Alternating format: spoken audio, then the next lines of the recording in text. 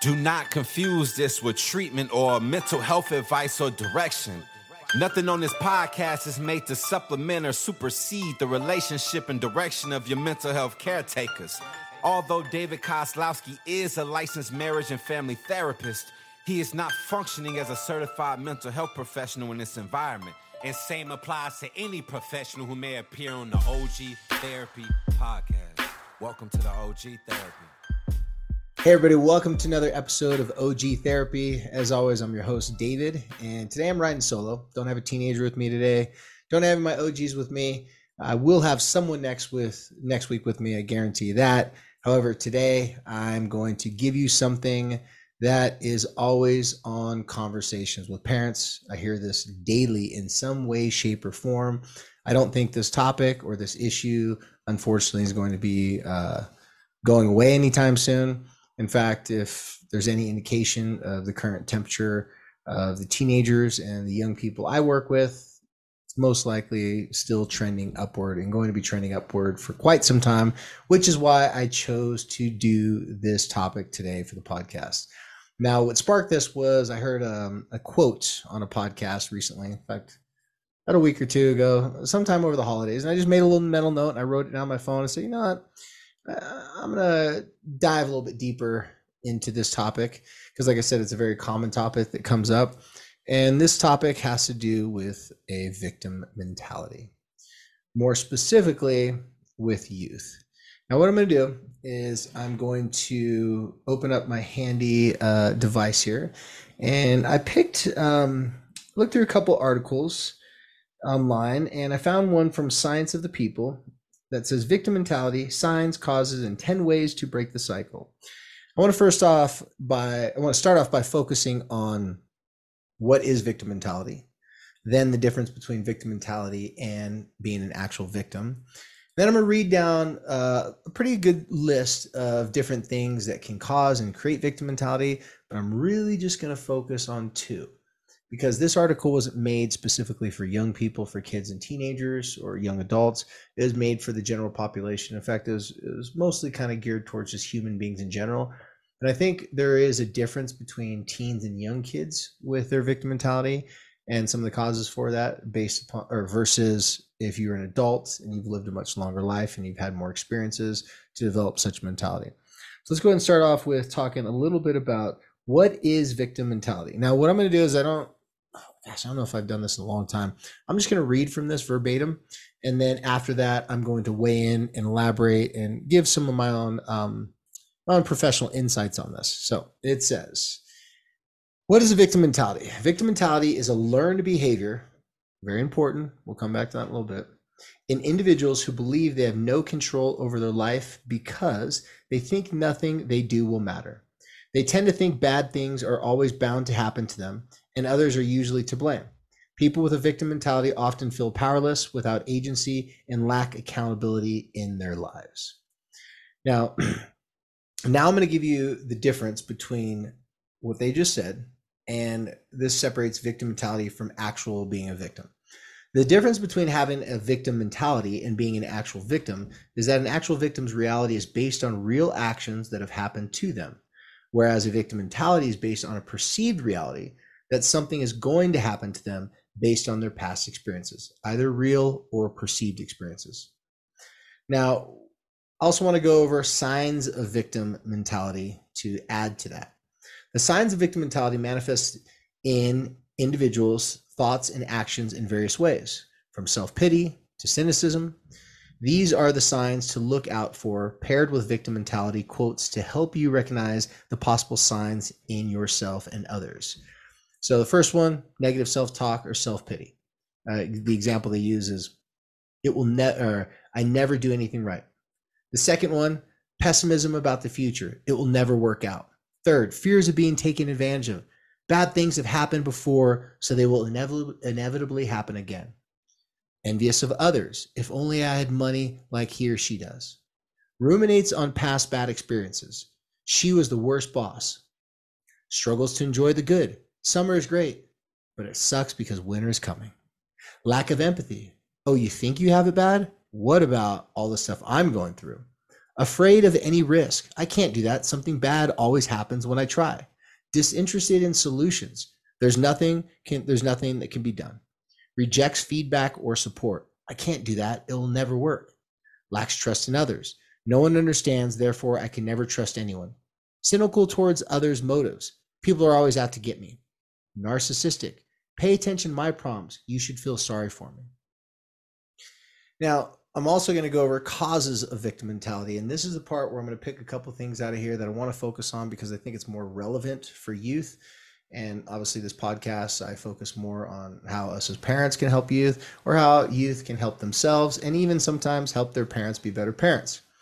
So causes of victim mentality. The root cause behind a victim mentality stems from a breakdown or betrayal of trust, which most often occurs in situations where people have experienced or been exposed to.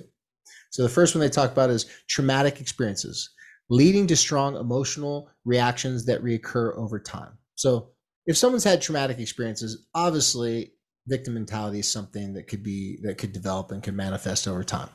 Painful or stressful situations that lead people to react different in the future. Exploitation of emotion, energy, personhood, or security causing a lack of trust. Unfair treatment or lack of respect that makes people feel less than they are. Social rejection makes people feel unwanted or questions others. Unhealthy relationships where there tends to be a lack of boundaries and evidence of codependence. Threat avoidance as a means to cope with potential pain. Extensive media exposure to trauma, exploitation, or violence where people may not have a direct connection with trauma, but develop a sense of victimhood from the indirect exposure. So the ones I want to focus on, now I realize when I work with youth that many of them have had traumatic experiences, but I want to focus on more of the general topic because most people that come and talk to me, good parents, good people, and they're telling me, hey, listen, my kid acts like a victim, or I've noticed all these kids nowadays act like victims, and they spread this message or they share this message with me like this is a society-wide problem, and there's an argument to that, but they make it more specific. Like I see this actions, I see this behavior in my kid, and I see it in other kids, and so everybody must just be entitled. They must just have their parents not, being hard enough on them. And so because of that, that's what's leading to this victim mentality.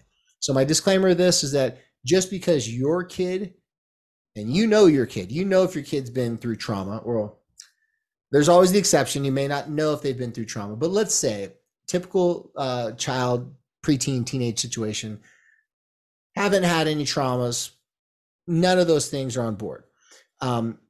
This is the topic and this is the scenario that I want to focus on. For those people, I want to focus on the social rejection, unhealthy relationships, and extensive media exposure. So more specifically on painful or stressful situations. Guys, I said 2. There's actually 4 that I want to talk about in here. So it says painful or stressful situations that lead people to react different in the future. Now, it's kind of a general thing to say stressful or painful or stressful situations for kids and for teenagers. The reason why I say that is because if you ask a lot of teenagers, they may describe as going to school, waking up early in the morning, doing homework, being on time to class, all those situations, they may say that's painful or stressful. Some arguments from parents I've heard has been like, well, that's your job. I go to my job and I got to wake up in the morning and I got to do this. So you got to go to school and do your thing. Well, depending on your job, if you don't like your job, it could be painful. It could be very stressful. But for teenagers, their pain and their stress is a little bit different because they don't necessarily have the exposure to, they got to take care of other people. They got to pay bills, stuff like that. So painful or stressful situations is something that I've seen in lots of teenagers that they'll express to me that they're in pain. Usually their pain is coming from discomfort. Usually their stress is coming from responsibility, timelines, things that they're supposed to be accountable for, apologizing, owning up to behaviors or things and mistakes that they've done. These are painful and stressful things. Now, unfair treatment or lack of respect that makes people feel less than they are. This is another one. This is one of those things where it all depends on the person. Some kids out there are going to be more sensitive to criticism and people talking to them in a negative or harsh way. Of course, some are going to be more than others. So unfair treatment, that's another one. So far we got painful or stressful situations and unfair treatment. Third one, social rejection makes people feel unwanted or question others. Social rejection for teenagers and kids, this is huge.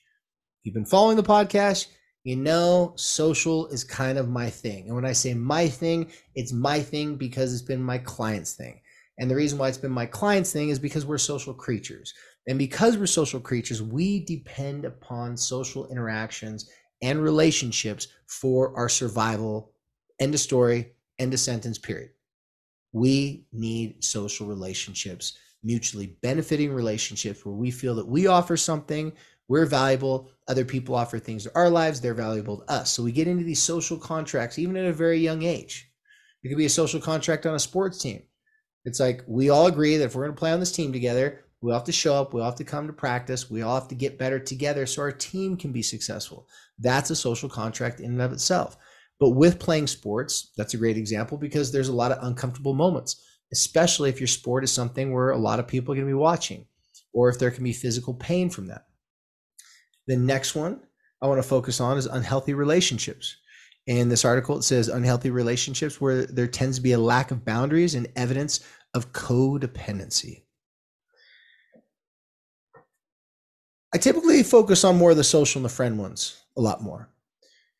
But as a clinician, as a practicing, marriage and family therapist, I meet with lots of parents and lots of kids, lots of good parents, good people. But I notice somehow they've developed a very codependent and very enmeshed relationships. So one of the most common ways I see this show itself in therapy and when I'm working with families is that parents are stressed, they're busy, they have multiple responsibilities. In their mind, they're like, hey, I've laid out all the plans for the day, what my kid is supposed to do. They're supposed to do this, do that, very, very basic things. Grab your backpack, fill up your water bottle, don't forget your jacket, stuff like this. On the way to school, mom or dad or whoever's taking the kids to school, they find out that either none of those things were done or a couple important things were left behind, were neglected. Parent sees a habit of these things happening over and over again. And so at that particular moment, the parent gets upset. They come unglued. How many times do I have to tell you? Why do you always forget your water bottle? By the way, these are not real questions. These are not questions that you actually want your kid to answer because it's a trap question. You're saying, why do you always forget your water bottle? If your kid's like, well, I don't always forget. Well, you do it most of the time. An argument can ensue pretty quickly. So when there is a difficulty when there's difficulty in the relationship, sometimes codependency can come out of this, and parents don't even know that their kids have a codependent relationship with them and they have a codependent relationship with their kids. They don't even know sometimes that there's enmeshment going on because, on the outside, it just looks like their kid's not doing what they tell them to do. On the inside, the difficulties in the relationship stem deeper than the surface could possibly expose. An example of this. I've worked with many families, but one particular family I'm thinking of a long time ago, probably over a decade ago, so I don't have to worry about confidentiality too much. This particular family, they came to me, they had a daughter. This daughter was very emotionally unstable. This daughter of theirs was, I don't know, probably pretty younger teenagers, like 14, 15 years old, probably like a freshman or a sophomore in high school. And they had a very unique codependent relationship. The mom was codependent on her daughter because the mom was needing her daughter to be in a good mood for the mom's rest of the day to be able to be complete. The mom, it was such an extreme situation that the mom was like, man, if my daughter wakes up and she's on one and she's grumpy and irritable, everything falls apart. Right when the day starts, I'm ready to give up. I don't even want to do any of my responsibilities, mom. And the mom, she struggled with her own depression herself. And so the codependency for the mom was that she was codependent upon her daughter being happy for her to be happy. When the daughter started to notice this and started to pick up on this pattern, the daughter started to manipulate this. And manipulation, that's another tool inside of the victim mentality.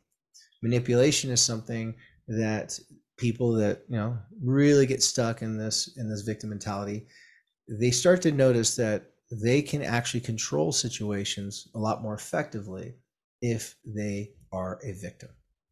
So with this mom and this daughter, the mom started to pick up on this too. She started to notice that the daughter was making bigger issues of things on days that she didn't want to go to school. I think it was like 8 days at her school. She's like 8 days were the worst. So 8 morning, she'd wake up, picking fights, slamming cupboards, being mean to her siblings, just like a bull in a china shop, just running around, just knocking things over, right? I don't know why I use that terminology. I don't even really know what that means. It's an old school terminology, but hopefully you guys get what I'm saying. And then with this situation with the mom knew it was coming. So as a prerequisite, what she'd do is she's like, I'm going to make her a favorite breakfast. I'm going to wake her up with good music. I'm going to do all these things. The mom was bending over backwards to help her daughter wake up and having the best morning. Well, obviously that was not effective because they were seeing me. If that worked, they would have never needed to see me. So what took place was that the mom started to realize that because these things weren't working, she was getting upset and she was getting angry. The mom took it personal. She started to feel like, how dare she disrespect me like this? I'm going out of my way. I'm doing all these things just so she can have a good, happy day. One thing that the mom wasn't doing, though, is something that's later on this list in the article, and something that, I've had to help many, many people throughout the years. And this does not happen overnight. What the mom wasn't doing is she wasn't setting firm boundaries that weren't communicated, that she wasn't setting good and firm boundaries with the daughter. And when she did try to set those boundaries, which I said she wasn't doing it in like an effective way, when she did try to set those boundaries, the way she went about setting those boundaries was, let's just say this. It was threats that she's going to take something from her daughter, she's going to punish her daughter, and she would actually attempt to do so. And then the daughter would say, oh yeah? Well, two can play that game.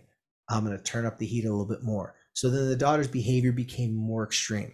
Well, the mom's bluff was called, or as I like to call it, the mom's argument or confrontational cardio did not compare to her daughter. Her daughter could argue and fight and scream and have meltdowns and cry till the cows came home.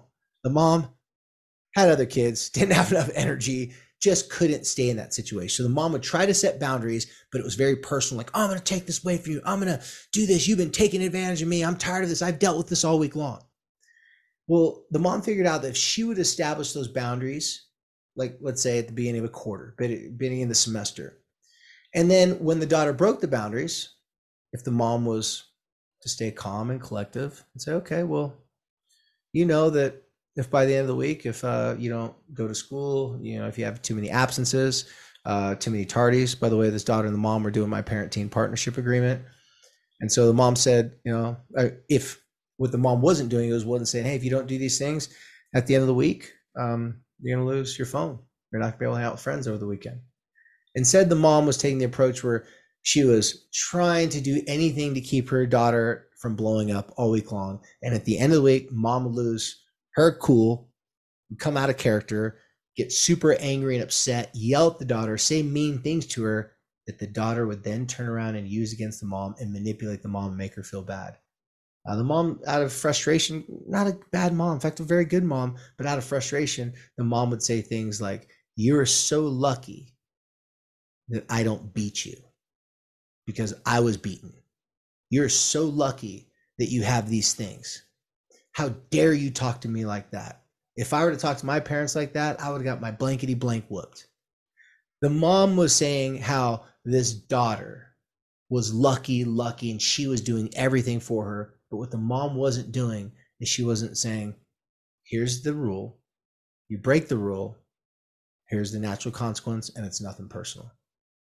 So when I read this part about the victim mentality and I started looking into it, I started to kind of like looking what other people are reading about it, because I know what I see as a practitioner. I know what I see as a therapist, and it's pretty easy for me to articulate. But I thought, let me read this out loud to other people, and that you guys can go visit those articles and really start looking up this yourself, because I like to look up words when I'm using the word all the time. I found a long time ago to stop and think, let me make sure I'm using it correctly. And then I started to, well, at that time, it was long ago, I wasn't Googling anything because Google didn't exist. I was looking up in dictionaries. And to my surprise, every time I looked up a word that I was using all the time, or my clients were using all the time, we were able to look at it and have a discussion about the definition.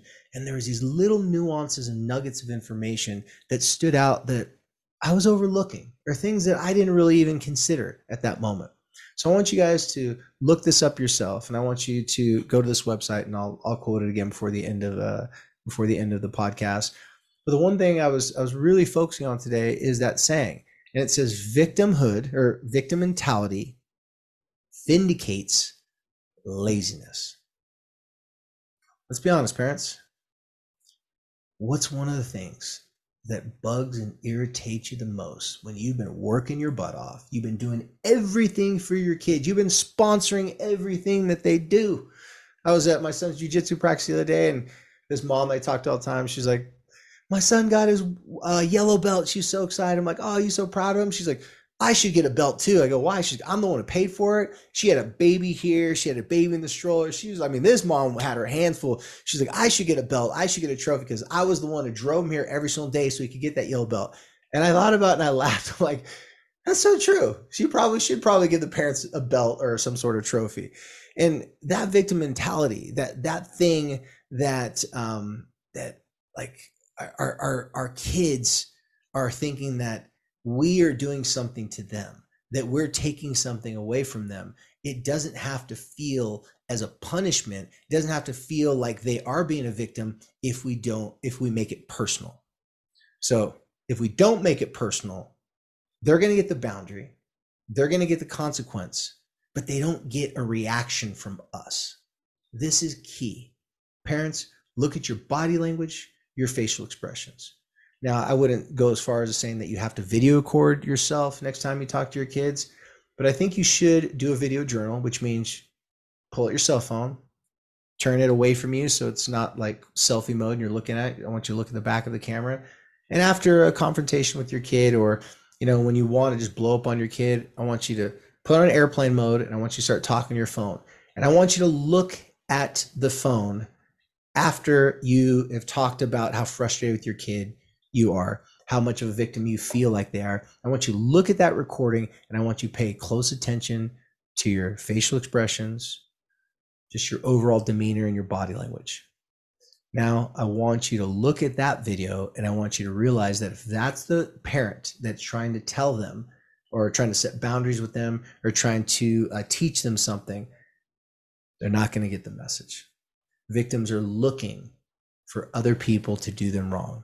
They're looking for more betrayal. They're looking for things that can validate that they can't trust other people, that they can't try, that they can't take risks, that they can't be uncomfortable, that they have to hold on to anything that makes them feel comfortable. Hence the saying, victim mentality vindicates laziness. So the thing I was getting at that most parents hate just as much as anything else is when their kids are lazy. You didn't put all this time and attention into raising them just to teach them that they don't have to work hard, they don't have to be uncomfortable, they don't have to do anything that pushes them outside their comfort zone. My issue with parents, when I say issue, I'm not mad or like complaining at parents. My issue with this behavior that parents usually do is you're robbing your kids from learning the lesson you're trying to teach them. If you make these things personal, if you try to address the codependency, or I want you to address the codependency with your kid. If you're listening to this podcast, you're like, man, maybe I do have a little bit of a codependent relationship, meaning I'm dependent upon them for being happy for me to have a good day, and they're dependent upon me to give them everything they want so they could have a good day.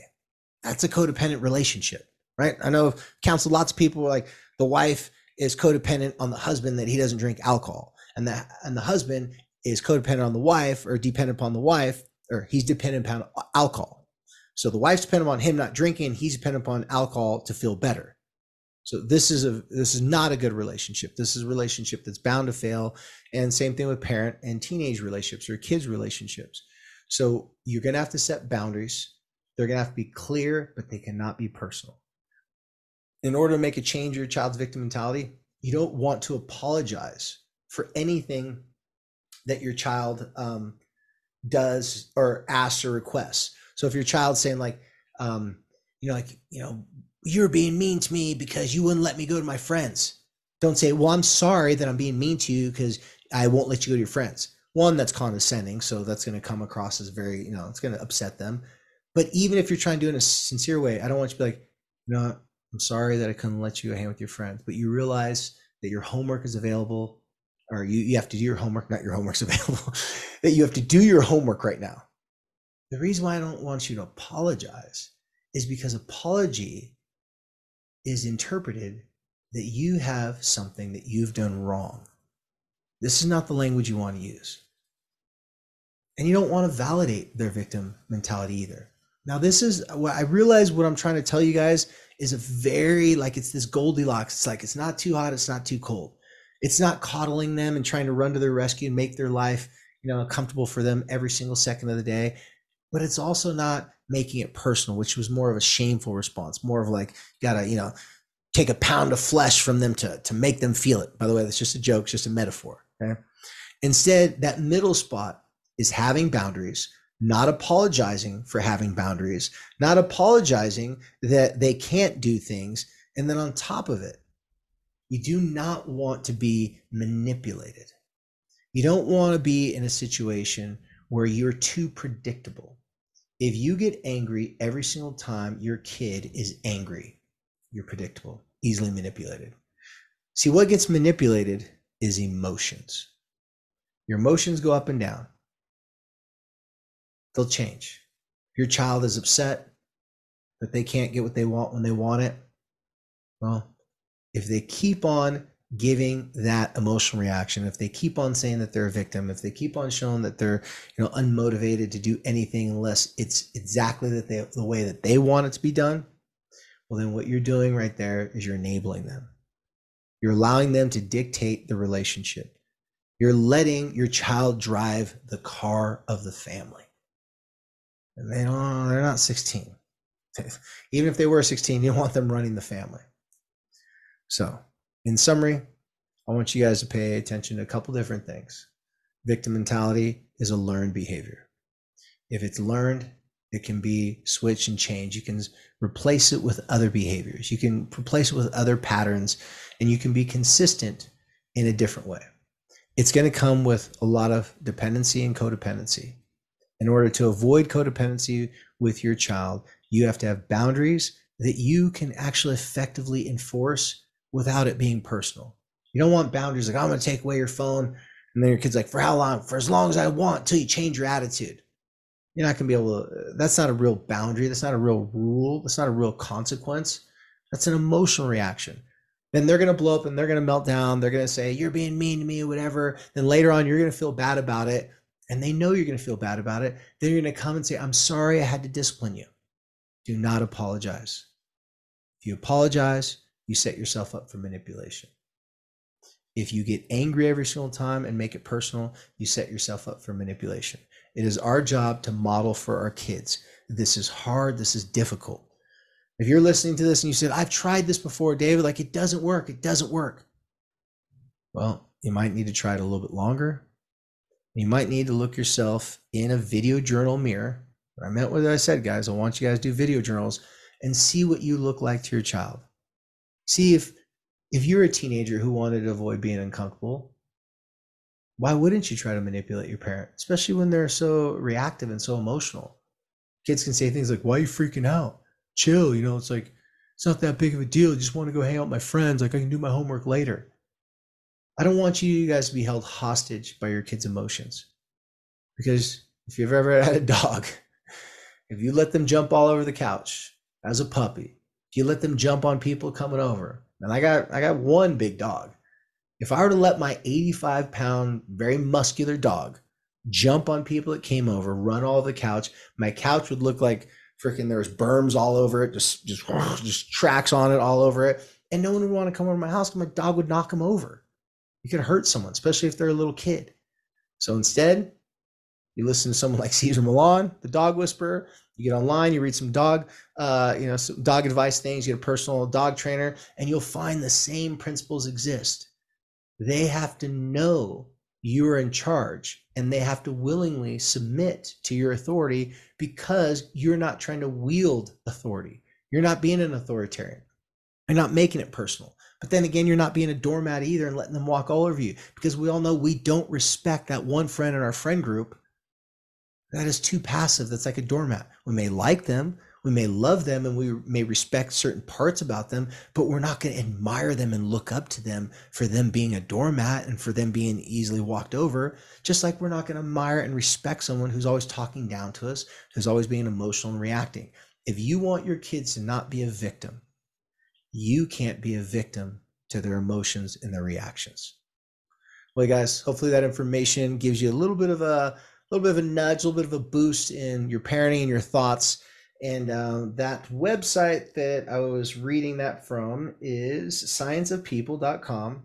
And the title again was Victim Mentality, Signs, Causes, and 10 Ways to Break the Cycle by Rosie Levine. So go ahead and check that out, and also check out others. There's great content online. There's great content from other podcasts, but I just want to let you guys know victim mentality can be unlearned because they had to learn it somewhere. Now, of course, my disclaimer, if your child has really been traumatized, had some real things that made them a victim in the past, lots of betrayal and stuff like that, well, even more severe, because I don't think there's as much betrayal from in a sixth grade situation, a seventh, eighth grade situation.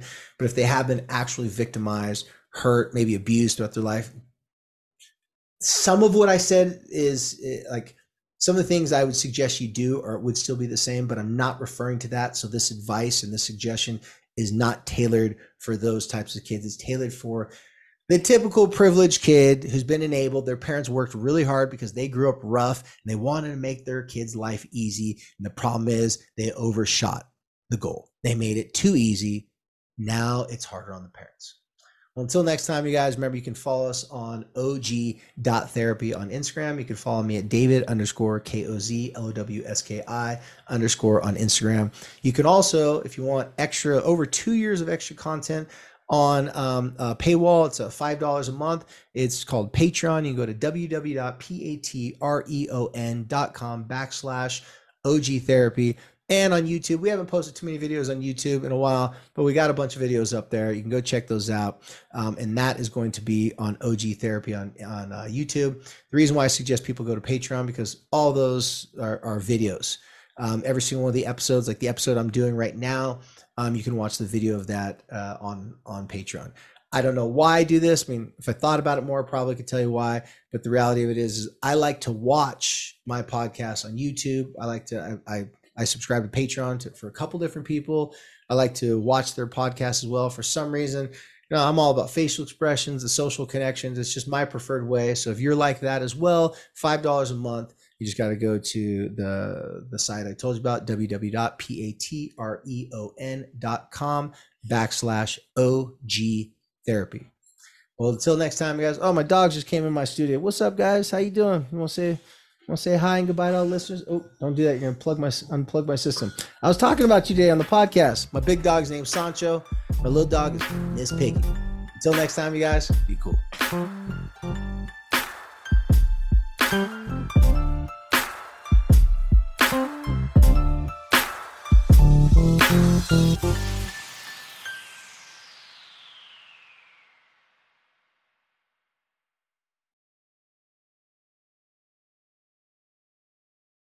BetMGM has an unreal deal for sports fans in Virginia. Turn $5 into $150 instantly when you place your first wager at BetMGM. Simply download the BetMGM app and sign up using code Champion150. Then, place a $5 wager on any sport. You'll receive $150 in bonus bets, regardless of your wager's outcome. And if you think the fun stops there, the king of sportsbooks has plenty of surprises in store. Check out daily promotions, same-game parlays, live bets, and so much more. Download the app in Virginia today and get $150 in bonus bets instantly from your first wager. Only at BetMGM.